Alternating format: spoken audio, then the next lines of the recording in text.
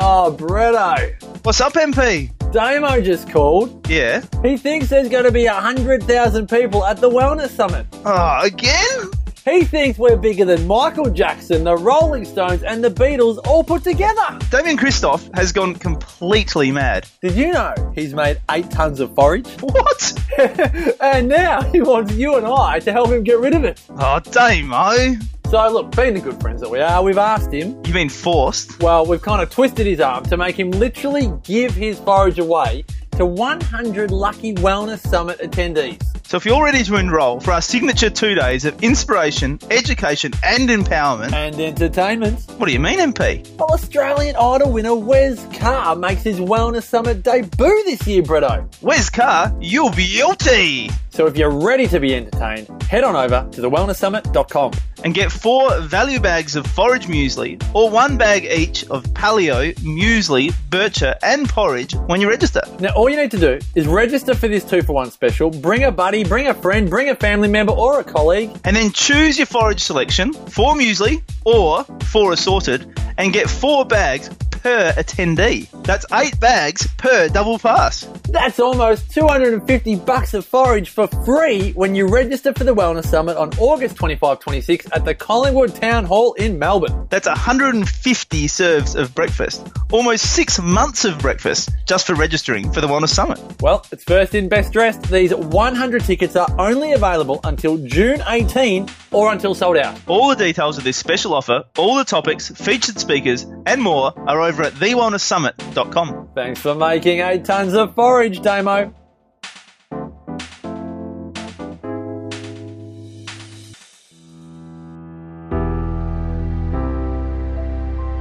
The Real Food Reel is proudly sponsored by Bear Blends. Bear Blends are dedicated to producing the healthiest protein powders and unique nutritional powders. They use only natural and organic whole foods, and all of their products are non-GMO and free of artificial flavours, colours and sweeteners. My personal new favourite is their vanilla and coconut plant protein. Visit bearblends.com.au to learn more and check out their gorgeous recipe inspo over on Instagram at bearblends. Welcome to The Real Food Reel. I'm Steph Lowe, the natural nutritionist.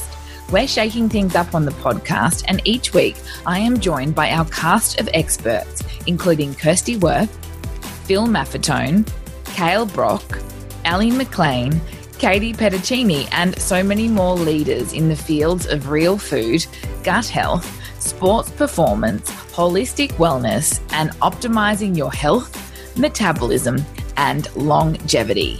While you're tuning into today's episode, would you take a screenshot of your smartphone and share it on social media with the hashtag RealFoodReel?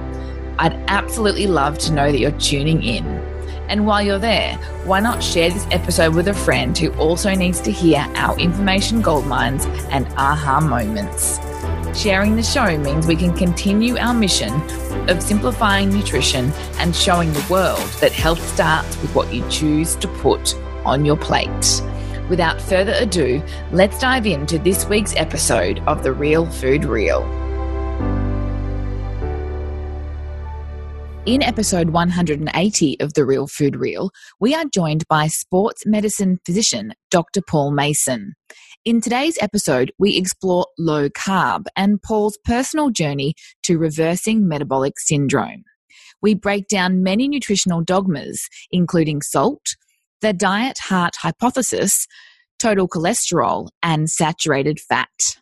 We also explore fiber, FODMAPs, gut health, how to avoid unnecessary surgery, and so much more. Hi, Paul, and welcome to the show. Hi, Steph. Thanks for having me. Really excited for our conversation. I've been following your work for some time now, and I'm just thrilled to have you on the show and to share your knowledge with my listeners. But before we get too far into our topic today, tell us a little bit about you and your background. Well, I guess the reason I'm here is because I'm passionate about low-carb diets, and my position, I'm actually a sports and exercise medicine physician. So I split my days between dealing with athletes and people's injuries, and the other part of my practice is heavily focused on dealing with metabolic issues, weight loss, diabetes, that kind of thing. Yeah, cool. A fascinating combination. And I know from what I know about you that you developed quite a specific interest in low carbohydrate diets back in 2011. Can you share with us a little bit about like how that came about and obviously what you've then dived into from a research point of view and certainly how that differs from your conventional training? Yeah, well, back in 2011, I was sort of, the typical junior doctor getting around full of medical school wisdom and knowledge. And I was exercising. I used to, ride 150 kilometres a week, be in the gym several times a week. I used to count the milligrams of sodium I had, used to have a very low-fat diet. And, of course, I used to have all the sugar in the world because that wasn't considered to be a problem. But the issue was I had metabolic syndrome. So if you have a look at what metabolic syndrome is, it's a cluster of 5 features, and if you have 3 of those, you can be considered to have metabolic syndrome. And I was getting around. I wasn't overweight, but I had all the other ones. I had, poor cholesterol profiles or dyslipidemia. My triglycerides weren't very good. I had hypertension. My blood pressure was over 160. And this is sort of in the back of your head. It's sort of giving you concern. You're thinking, what else can I do? Do another bike ride, eat a little bit less salt. And almost serendipitously one day I was sitting down and there was a medical journal in front of me and we're watching TV and the commercial breaks came on, so I hit mute and I picked it up and there was an editorial there that was espousing the benefits of ketogenic and low-carb diets. And I sort of glanced at it and thought, no, that can't be right. It's got to be rubbish. And I sort of put it down, and it was one of those shows where the commercials came up every 2 minutes almost. So by the end of the show, I'd actually picked it up again and I had read of it, and I thought, that actually makes a lot of sense. And I went to the reference list, and it really had me intrigued. And I was still very skeptical. I'll be honest, I really didn't believe it, but I was interested enough to go and have a look at the research. And I ended up doing a deep dive, and effectively I've been consumed with it ever since. And I looked at it and I felt I've been wrong. One of the things you need to know about me is I'm also a physiotherapist. I trained as a physio in the late 90s. And when I was a physio, a lot of people would ask me for advice about diet. And I used to totally dismiss these people who'd come in on the Atkins diet. And I really, I guess doing this, it's almost recanting and sort of trying to make up for some of the bad advice which I used to give myself. Yeah. Yeah, it's fascinating, but it's not dissimilar to Tim Noakes, who we'll discuss today. I think it's at least great that you can admit that you were wrong and look at what the research is and then obviously go about recorrecting that and being able to inspire and educate so many more people. So that's the most important consideration. But I'm sure it would have been a big shock for you to realize that you had metabolic syndrome when what you were doing were following the guidelines that you were taught and that we'd been told for decades. Well, I mean, obviously, I just had no idea what was going on. But I think you've raised an important point about the ability to admit that you were wrong. And the thing which I'm fascinated about is how people like Timothy Noakes, an illustrious scientist, can come out and admit he was wrong. And rather than being hailed as somebody who's actually, following the science and humble enough to come out and admit fault, he's just been heavily, heavily criticised. And for me, I think we should be revering these leaders in the field who are actually able to come out and say, guys, we've been operating off the wrong paradigm. It's time for a rethink. Oh, I'm with you. I mean, we shared Tim's story, and we have a number of times, but definitely his more recent trial. So I will link that episode in the show notes for those that aren't across all of the details. But yeah, I absolutely agree with you. I think the way things are being approached are still very upside down. And, hopefully in time we'll see things change in that regard. But you're obviously writing a medical, or you're part of writing a medical textbook. And I'd love to know, what direction that's taking, seeing as we do know that a lot of the textbooks, if not all of them, to this day, are still supporting that conventional wisdom. Well, this was one of those projects that you take on without ever realising how much work it's actually going to be. So I'm sure most of your listeners will know Dr. Peter Bruckner. Mm-hmm. So he's actually the authored the world's best-selling sports medicine textbook way back in the 90s, Clinical Sports Medicine. And now that's coming up for, I think it's the fifth edition now. And the most recent edition is being split into 2 volumes. And Peter actually asked me if I'd write the nutrition section on health for this most recent edition of his book. Now, it's just an enormous task. Now, Peter said at the start, just write it as balanced as you can. You know, we don't want to offend the sensibilities of everybody who's going to read it. It's going to have to be for the mainstream. And I sat down and I started writing, and I rang up Peter and I said, Peter, I just can't do it. I said, if you want me to present a balanced view that in some way countenances that carbohydrates are healthy, I just can't find the evidence to support that. I said, I can write an evidence-based chapter, but I can't write one that absolves carbohydrates of any impacts on health. And as it's turned out, so we're up to almost 20,000 words in this chapter now. We've got over 200 references. It's taken an enormous amount of time, but the more research I do, the more I look into it, the more convinced I am is that we've been barking up the wrong tree with our dietary guidelines for the last several decades. Yep, I totally agree. And, you know, you and I were talking pre-recording about the Women's Health Initiative study. So maybe we can go there and talk about some of the previous research and what's gone on behind the scenes, essentially. Well, I mean, the Women's Health Initiative study, I think, is it's almost the case study for where science has gone wrong, where we've done some great research and we've actually got some really important findings. But the problem is those findings have been misinterpreted and miscommunicated. So for those of you who don't know, the Women's Health Initiative study was the world's most expensive medical study ever conducted. It cost about $700 million US. And in one of the arms of this study, they had almost 50,000 females who were either placed on a low-fat or a regular diet. And they were followed for about 8 years on average. And in the low-fat group, they had an average dietary fat reduction of almost 10%. So if there was ever any one single trial that would find in favour of the low-fat diet, who would support the diet-heart hypothesis, this study would have been it.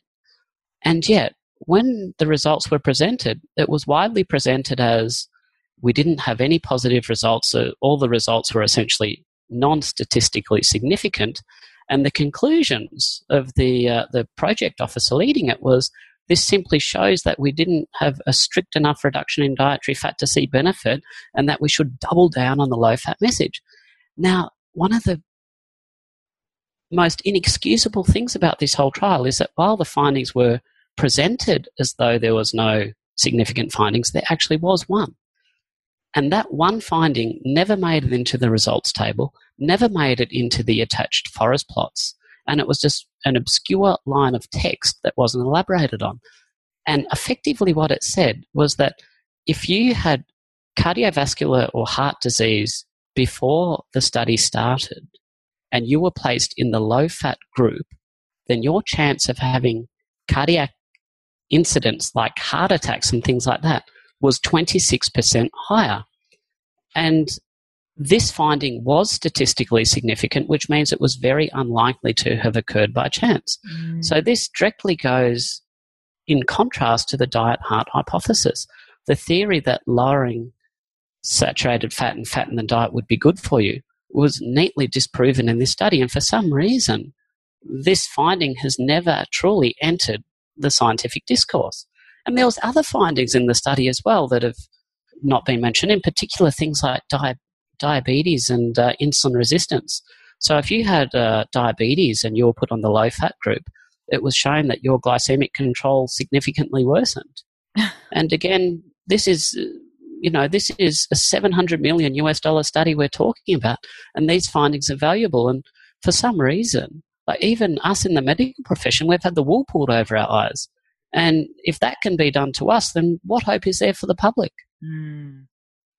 Yeah. Who funded that study? Do you know? It was, I believe it was the National Institute of Health in the US. I don't So I don't know about any influences aside from that. From all I understand is that it seems to have been a well-done study, and it seemed to have quite good methodologies. Having said that, they did favour the low-fat group, but the big problem was that when they got their findings, they just misinterpreted and mischaracterised what they were. Yeah, researcher bias, perhaps.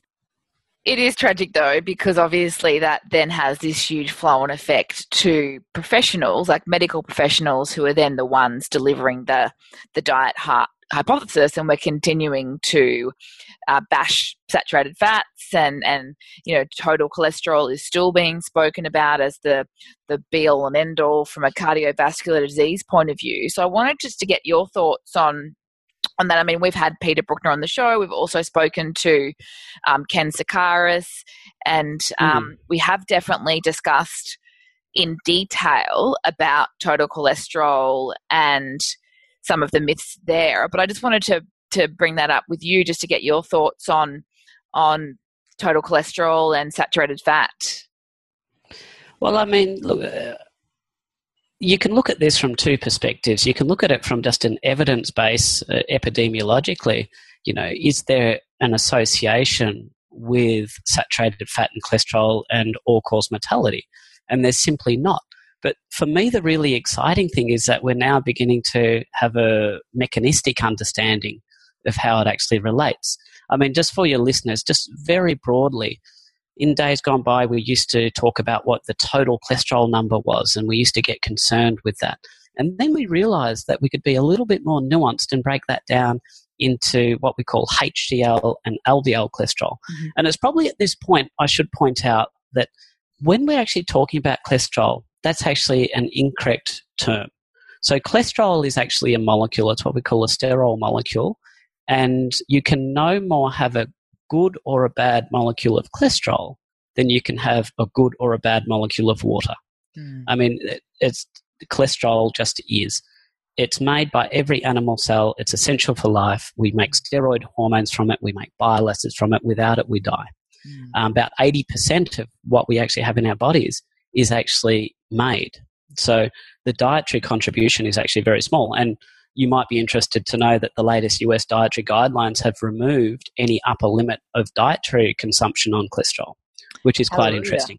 Yeah, about time. But then coming back, so when we're talking about what we talk about cholesterol, we're really meaning these things called lipoproteins. They're very complex particles, and they're like little submarines that go around in our circulation, and they carry mixtures of cholesterol and triglycerides, which is another form of fat. So, probably about 20, 30 years ago, we started developing an understanding that there was so-called HDL, high-density lipoproteins, and LDL, low-density lipoproteins. And we assumed that the HDL was good and the LDL was deleterious to health. But now, I'll give you an example of what I do in my practice. I actually do something called lipid electrophoresis on the LDL particles, and we break that down into a further 7 subfractions. And we know that some of those subfractions are actually nice and healthy. They're not prone to oxidation at all, and they have no adverse impacts on health. And some of them are potentially atherogenic. They might actually contribute to plaques. They might actually be prone to oxidation. But a lot of people getting around there with high LDL levels have none of this small, dense LDL. They have all the good stuff. And unfortunately, if you don't measure it, you won't know. I'm sure, as Ken Sakaris, I'm sure, has said to you, that you can get a good idea of what your LDL profile will be simply by having a look at what your triglyceride level is, because we know there's very strong association. And if your triglycerides, generally, if they're less than 1 or less than 0.8, then it's very unlikely that you'll have an oxidized LDL profile. But I have a lot of patients who come in and they're told that they need to go on a statin, they're told that their cholesterol's too high, and when we check it, there's actually no problem to be seen. And the other interesting thing is that we know that eating saturated fats makes your LDL increase, but it's actually carbohydrates that makes it get oxidized. So it's actually sugar damage to this complex LDL particle by the way of something called glycation that actually makes that particle actually get a little bit smaller and then makes it susceptible to be taken up by the blood vessel walls. Yeah, so that's the missing part of the conversation that, I think you're speaking about a lot. I know you have run a number of seminars through Low Carb Down Under, I believe, and I think when we start to look at the impact of high carbohydrate diets, we obviously see these huge volume of sugar being consumed, the impact of insulin, obviously, and then the glycation, which is what damages those LDL particles and is the risk for CVD. Yeah, so the way I explain it to my patients very simply is that saturated fats will make your LDL go high, but it's the carbohydrates that will make it go bad. Mm-hmm. Yeah, 100%. And I think this is a really important conversation because there are still far too many people with high total cholesterol or just looking at that LDL number in total, which, as you say, is not cholesterol. It's the carrier protein. And they're being told to cut out animal fats, eggs, cheese, full fat dairy. The list continues, not to mention then being potentially prescribed a statin drug. Exactly. Yes, so we're grateful for professionals like you who can obviously break down those myths, but is this something that your textbook is going to contain so we can start to educate the broader practitioners? Yeah, so the clinical sports medicine, certainly in the nutrition chapter there, we challenge a lot of dietary myths. So saturated fat being the low-lying fruit, the effect on cholesterol is one. But even things like our protein requirements and our dietary fibre requirements and our hydration requirements, it's almost everywhere you look in the field of nutrition. It's based on long-standing belief without much substance. Yeah, you're turning into the modern-day mythbuster, which I love because there are so many, I guess, guidelines that we've just blindly followed. I wanted to actually speak to the fibre conversation. What has your deep dive into the research shown you about the impact of fibre and what our guidelines are potentially, or how they are potentially incorrect?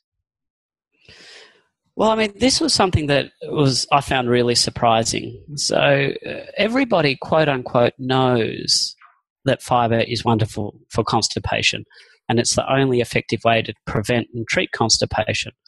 But I went looking for the evidence. I went looking for the papers that proved this.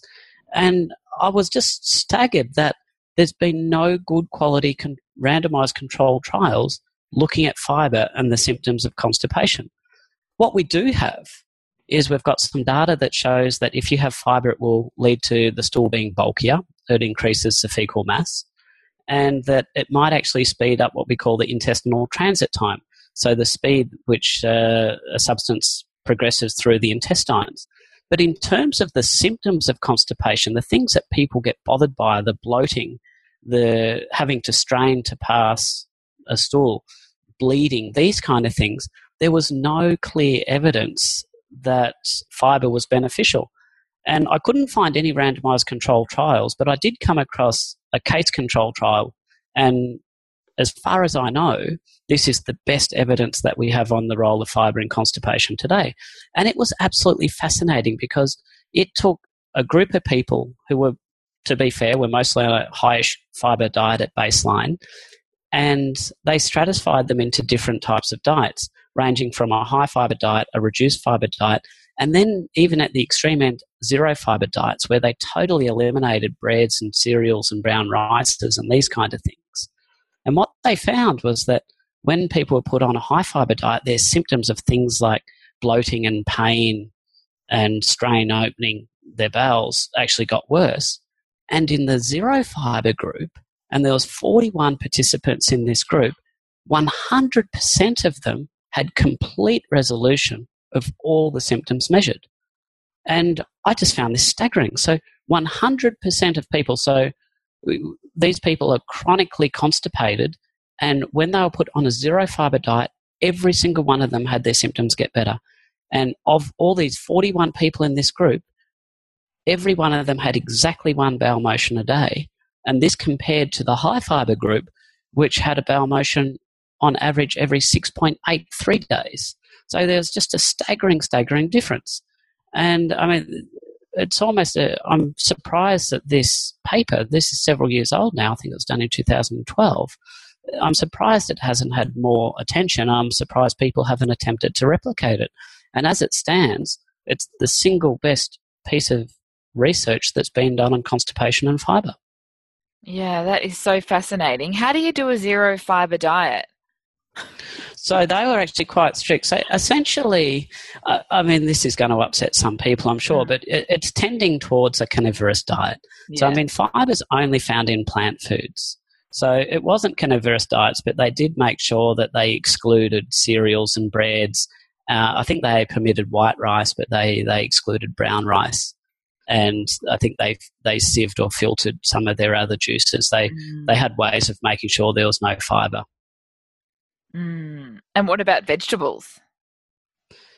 So I haven't got the specifics of it in front of me, but we know that some vegetables have far more fibre than others. I suspect they would have permitted small quantities of low fibre. Yeah, okay. But essentially, this would be tending towards a plant-free diet. Interesting. Okay. So we know that in Australia, the recommendations are obviously that 25 grams of fibre a day for females and 30 grams per day for males. But I agree with you. I think if the research is there, that the studies definitely need to be replicated or explored further, because there are also three very distinct groups of fibre. We talk about the insoluble fibre, which are those whole grain breads and cereals, you know, the wheat products and those foods that our food pyramid has been convincing us that we need to eat in the 6 to 11 serves per day. But obviously then we've got soluble fibre like fruit and veggies. So I'd be interested in how that differs from a digestive health and transit time point of view as well. Well, obviously, fibre is not just about constipation, and there's a lot of discussion about its role as a prebiotic. Now, essentially, you know, fibre can be acted on by the bacteria in our colons or deep down in our guts, and the bacteria will ferment the fibre. And in that process, they produce short-chain fatty acids along with gas, and it's this gas, by the way, which leads you to feel bloated. Now, the two major types of fibre, soluble and insoluble, the soluble fibre is much more prone to fermentation than insoluble, but the insoluble fibre can still have a degree of fermentation applied to it, although that's traditionally thought to be more of a bulking effect. The interesting thing is that the thought about these short-chain fatty acids being essential for health, what actually happens is they get taken up by the cells that line the colon called the colonocytes, and the colonocytes then convert these short-chain fatty acids into ketones. And there's been some interesting actually animal studies where they've had a look at models of inflammatory bowel disease, and they've compared enemas of short-chain fatty acids compared to systemic infusions of ketones. And they've actually found that the systemic infusions of ketones are actually more beneficial for the inflammatory bowel disease than was the short-chain fatty acid enemas. So the fascinating thing about this is, I mean, we still need to do a lot more research on this, but it's certainly suggesting that a state of nutritional ketosis could in and of itself be beneficial for the inflammatory bowel diseases. And it also suggests that there's nothing unique about short-chain fatty acids and the benefits that they can give that cannot be provided through other sources. That is very interesting, because we talk a lot about short-chain fatty acids and in particular butyrate from a colon health point of view, and obviously the balance of the bacteria in that internal ecosystem. But I think there's obviously complications that come with that because of the way fibre can react to, or people can react to fibre. And then obviously from a ketogenic point of view, we can do that with diet alone. So not necessarily any supplements required. And here's the other thing, that there's so many nuances to this topic, and people try and simplify it too much. And for instance, amino acids, if they're not properly digested, they can be acted on by colonic bacteria to produce ketone bodies as well. And in actual fact, in animal diets, the amount of ketones that are produced from the amino acids is higher than on a plant-based diet. So in some of the studies, and there's one study I remember reading from Nature, so these are good quality research papers demonstrating this, and it just seems to be, it's not widely known. And I guess one of the interesting things for me is the similarity between FODMAPs and fibre. So I don't know if you've talked to your listeners before about FODMAPs or not, if they'll know what they are. So FODMAPs are essentially, they travel down to the colon. They're not well digested. Gut or colonic bacteria can digest them and they produce gas, and then you get all sorts of symptoms as well, very similar to fibre. Now, on a ketogenic diet or a low-carb diet, both fibre and FODMAPs can produce gut symptoms through very, very similar mechanisms. And they're hidden in lots of foods. So cauliflower, mushrooms, tomato skins, nuts, especially almonds and macadamias, these kind of things. These foods, which are often staples on low-carb and ketogenic diets, through either their fibre content or their FODMAP content, are prone to causing gastrointestinal upset. So when I have people come in and they say, oh, the low-carb diet causes a lot of constipation, it's often, and they're saying, I need to have more fibre. The irony is that their fibre intake has often increased on their previous diet, and it's the increase in fibre intake which is actually causing them their symptoms. That's a really important myth, because as you would know firsthand, a lot of people, when they transition from high carb to low carb, get constipated, and they automatically assume it's because they're not eating enough fibre because they've taken out the cereals and grains, which is what in their mind contains all the fibre. So what they're forgetting about are the foods that they've probably increased tenfold, because we all know cauliflower features very heavily in a low carb diet. So it'd be fascinating for someone experiencing that constipation to actually look at the grams of fibre they're consuming per day by comparison to see if there was an increase or decrease causing the problem. It's really easy to deal with. So I get my patients to do a food diary. I highlight the foods that are high in fibre or high in FODMAPs. And the FODMAPs are usually the artificial sweeteners, by the way, the polyols, the sugar alcohols, and they don't get a free pass with my patients. I don't like them. Yeah. And we eliminate them and their symptoms will disappear. And most people will have a threshold at which they can consume it before they develop their symptoms. Mm-hmm. So, and we'll just gradually reintroduce. And we work with some fantastic dietitians here, very experienced. So low carb, ketogenic friendly to a T, but obviously all the other knowledge that dietitians carry. And under their supervision, the gut symptoms will just disappear. Yeah, absolutely. We talk about the ceiling effect. So often it is just hitting the ceiling with a certain food, and that's when the symptoms occur. So it's important to acknowledge that you probably don't need to cut that food completely out. If you do, it's obviously very short term, but you've got to work out that tolerance so that you can still... Exactly. Yeah. There's definitely a threshold. Yeah. I totally agree. I love that. A really important conversation, but I think definitely interesting for potentially all our new low carbers to jump into something like MyFitnessPal and have a look at their grams of fibre per day now versus when they were doing a more conventional food pyramid or high carbohydrate diet. Yeah, and the trouble is that the foods involved are often the staples on low carb. We have cauli rice, cauli mash. You know, who doesn't like a handful of nuts here or there? Mm-hmm. And it's just, it's very easy to fall into a diet with excess fibre. Yeah, for sure. I love that. Fascinating. I also wanted to get your thoughts on salt. I know you had, you made some comments about that's an area that you were really dialing in personally when you realised that you had developed metabolic syndrome. What does the research show about salt versus our nutritional guidelines in Australia? Well, I'm actually really happy to be able to say that our nutritional guidelines, as of September last year, seem to be aligning themselves with the evidence. Except we didn't know about it. at least from an end. Yes, so in September last year, this was updated on the website from the NHMRC regarding sodium consumption.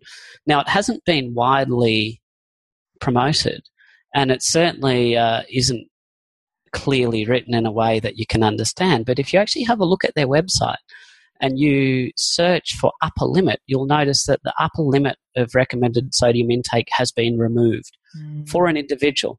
Now, there's a lot of terminology that's particular to the field of nutrition, and I'm sure we have things like RDI and estimated average requirement and upper limit, and the fact that there is no upper limit that's specified at the moment is hugely important. It's basically the Australian or this body acknowledging that there is no level of intake beyond which it has been proven that sodium will cause harms.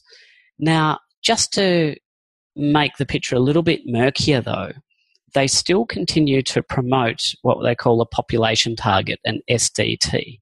And the population target is set at 2,000 milligrams of sodium a day. Now, this is confusing because on one hand they're saying have as much salt as you like. There's no evidence that having too much sodium is going to be deleterious. And on the other hand, they said we want the average person in Australia to be having 2,000 milligrams of sodium a day. Now, the way they explain this is that they were informed by a meta-analysis which found that if they could reduce the average sodium intake from about 3.5 grams a day down to 2.1 grams a day, that would lead to an average reduction of systolic blood pressure of, wait for it, 2 millimeters of mercury. Oh, dear. Now, this was hypothesized to then lead to mortality benefits. The strange thing is there's been no mortality data actually quoted. So if you're an individual, our current guidelines in Australia say there's no upper limit, but on the whole, we would like the population to have 2,000 milligrams a day because that would lead to an average reduction in blood pressure of 2 millimeters of mercury. Now, the ironic thing about this is that it's actually insulin that causes essential hypertension and not carbohydrates. So when I was in medical school, we got taught about a condition called essential hypertension. And we're like, what does that even mean? Why is it called essential hypertension? And the explanation was, well, it's called essential because everybody just gets it and we don't know why. It's like, well, that's a really unsatisfying explanation. Mm-hmm. And we now know that this so-called essential hypertension is an insulin-dependent disorder. So what that means is that if you don't have high insulin levels, you will not have essential hypertension. Mm-hmm. Now, the reason for this is because insulin actually regulates what our bodies do to sodium. If you have high levels of insulin, your body holds onto sodium. It won't let it come out in the urine. So this is a really important point. So on one hand, we're having this population target for sodium trying to lower blood pressure. And on the other hand, all the science would suggest we should be trying to lower our insulin levels. Now, probably the best piece of research done on sodium and risk of dying was published in the New England Journal of Medicine, a really reputable journal in 2014. And they actually were estimated how much sodium people would have coming out in their urine. And this is an important point because a lot of the previous research got people to estimate how much sodium they were having in their diet. Now, if your listeners are sitting there today, have a think of how many milligrams of sodium have you eaten today.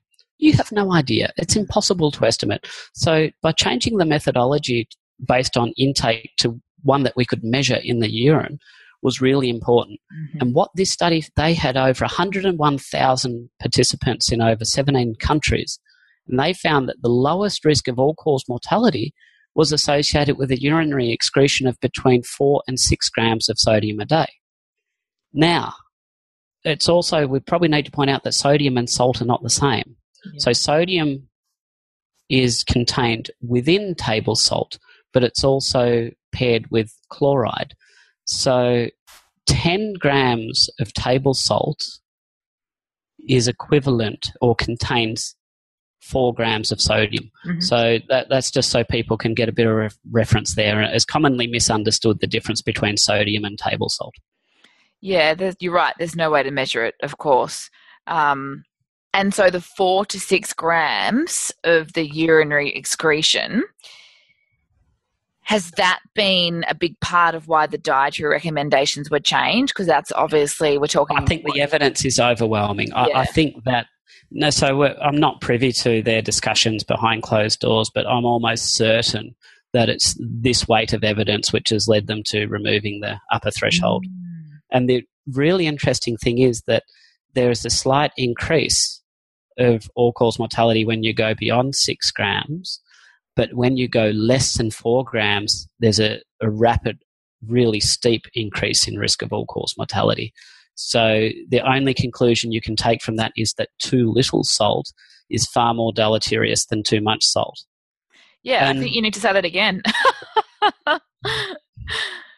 So from this data, the data published in this study in 2014 in the New England Journal of Medicine would indicate that too little salt is more harmful to your health than too much salt.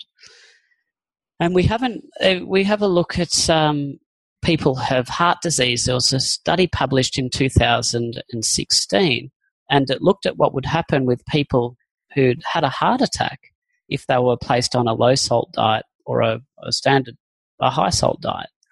And the really interesting thing, now this was not a randomised controlled trial, and to the best of my knowledge, we haven't got any randomised controlled trials at the moment. But so this is really only associational data. But it indicated that people who were placed on a restricted salt diet had something like an 80% increased risk of future cardiac events compared to people that were not placed on sodium-restricted diets. And so this really suggests that we need to do a lot more research in this area. And if this finding turns out to be true, then it's absolutely huge. Absolutely massive. I think that's going to change so much. I look forward to more studies in that area, and certainly this conversation being spread further. I feel like the cholesterol conversation is one we've been having for a number of years now. It still has a long way to go, but I feel like, and I would like to get your opinion, that the salt conversation is, I guess, newer. And so we're still seeing that myth around lowering your salt consumption coming through the conventional wisdom. Yeah, look, it's disheartening too, because every time when you read the research and look at it closely, it's really unambiguous, and it's really it's difficult to know where this is going to go. How are our guidelines? Well, fortunately, our guidelines have started, but we've still got messaging in the media to the contrary, and I just wish that the people writing articles on this topic would be a wee bit more informed.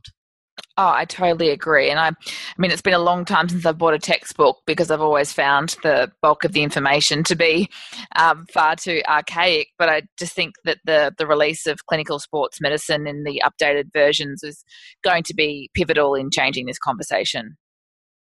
Well, I hope so. I mean, it really depends how widely it's disseminated. I mean, it's a sports medicine textbook, so I'm not sure that it's going to be ending up on the bookshelf of dietitians anytime soon, but certainly it's the best-selling sports medicine textbook in the world, and I think hopefully it reaches enough people and enough health professionals, the physiotherapists and doctors and the like, who do buy it and hopefully read it. Hopefully it does inform practice.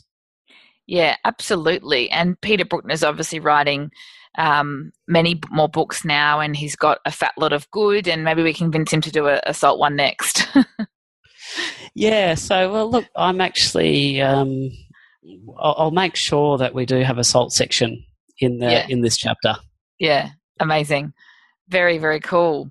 So I just wanted to give you the space to add anything else that you wanted to in the time that we've got left today. But I'd also love for you to direct us to where our listeners can learn more about you, and I can pop some more information in the show notes for those that might want to connect with you further. Well, look, I think one thing I probably haven't mentioned is about the metabolic clinic, which I actually run with an orthopaedic surgeon, Dr. Doron Sher. I mean, that in itself is quite an interesting story. So as a sports doctor, I deal with a lot of athletes, and not every athlete you see effortlessly maintains their weight. They have to get to competition weight, and the coaches put a lot of pressure on them.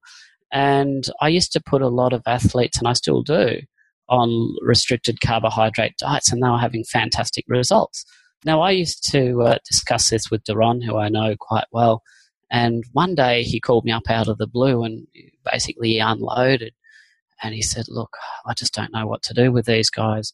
I'm operating on all these people for knee arthritis and these problems, which if they could just lose some weight, they probably wouldn't need their operations.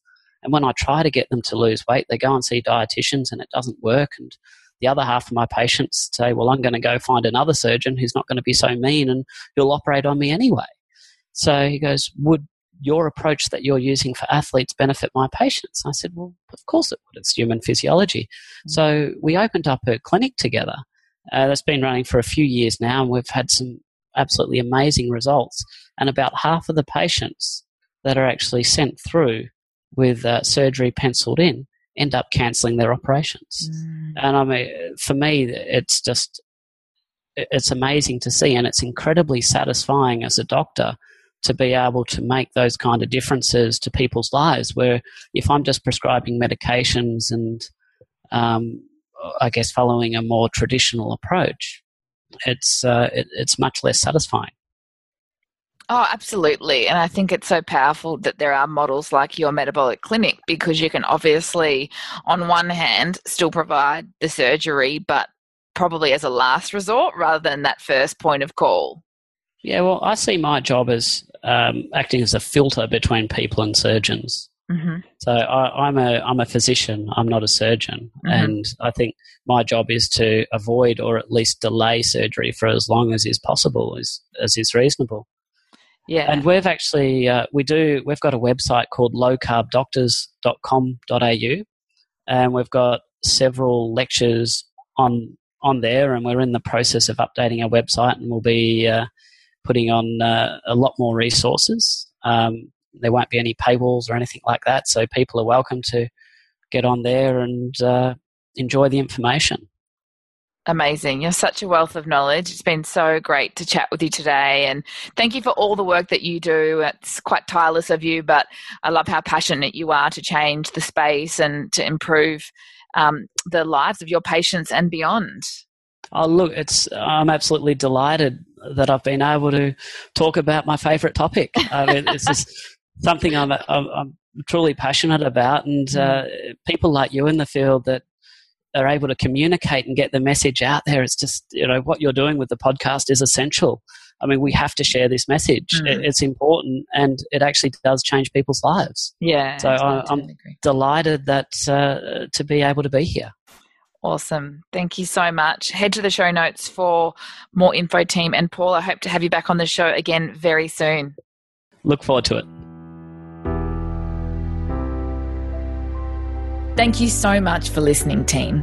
Make sure you dive into the show notes over at thenaturalnutritionist.com.au/podcast. Now, before you go, can I ask you a favor? I'd be so grateful if you would leave me a 5-star review on iTunes. I personally read every review and comment and love hearing your aha moments and takeaways from each episode. Together, we can continue to spread the real food love. See you next time on The Real Food Reel.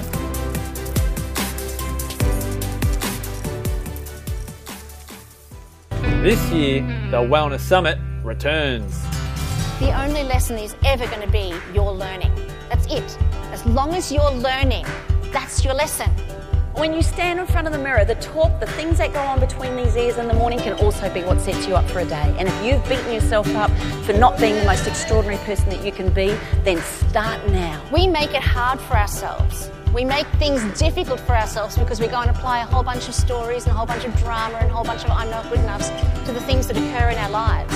Wake the heck up. Today's a new day, and here's where it can change. Kim Morrison and Karen Smith feature at the 2018 Wellness Summit. Bigger and better than ever. Tickets on sale Friday, May 4 at thewellnesssummit.com. This has been a production of TheWellnessCouch.com. Check us out on Facebook and join in the conversation on Facebook.com/TheWellnessCouch. Subscribe to each show on iTunes and check us out on Twitter. The Wellness Couch, streaming wellness into your lives. Whilst the Wellness Couch presenter endeavor to provide accurate and helpful information to their listeners, these podcasts cannot take into account individual circumstances and are not intended to be a substitute for health and medical advice from a qualified health professional. You should always seek the advice of a qualified health professional before acting on any of the information provided by any of the Wellness Couch podcasts.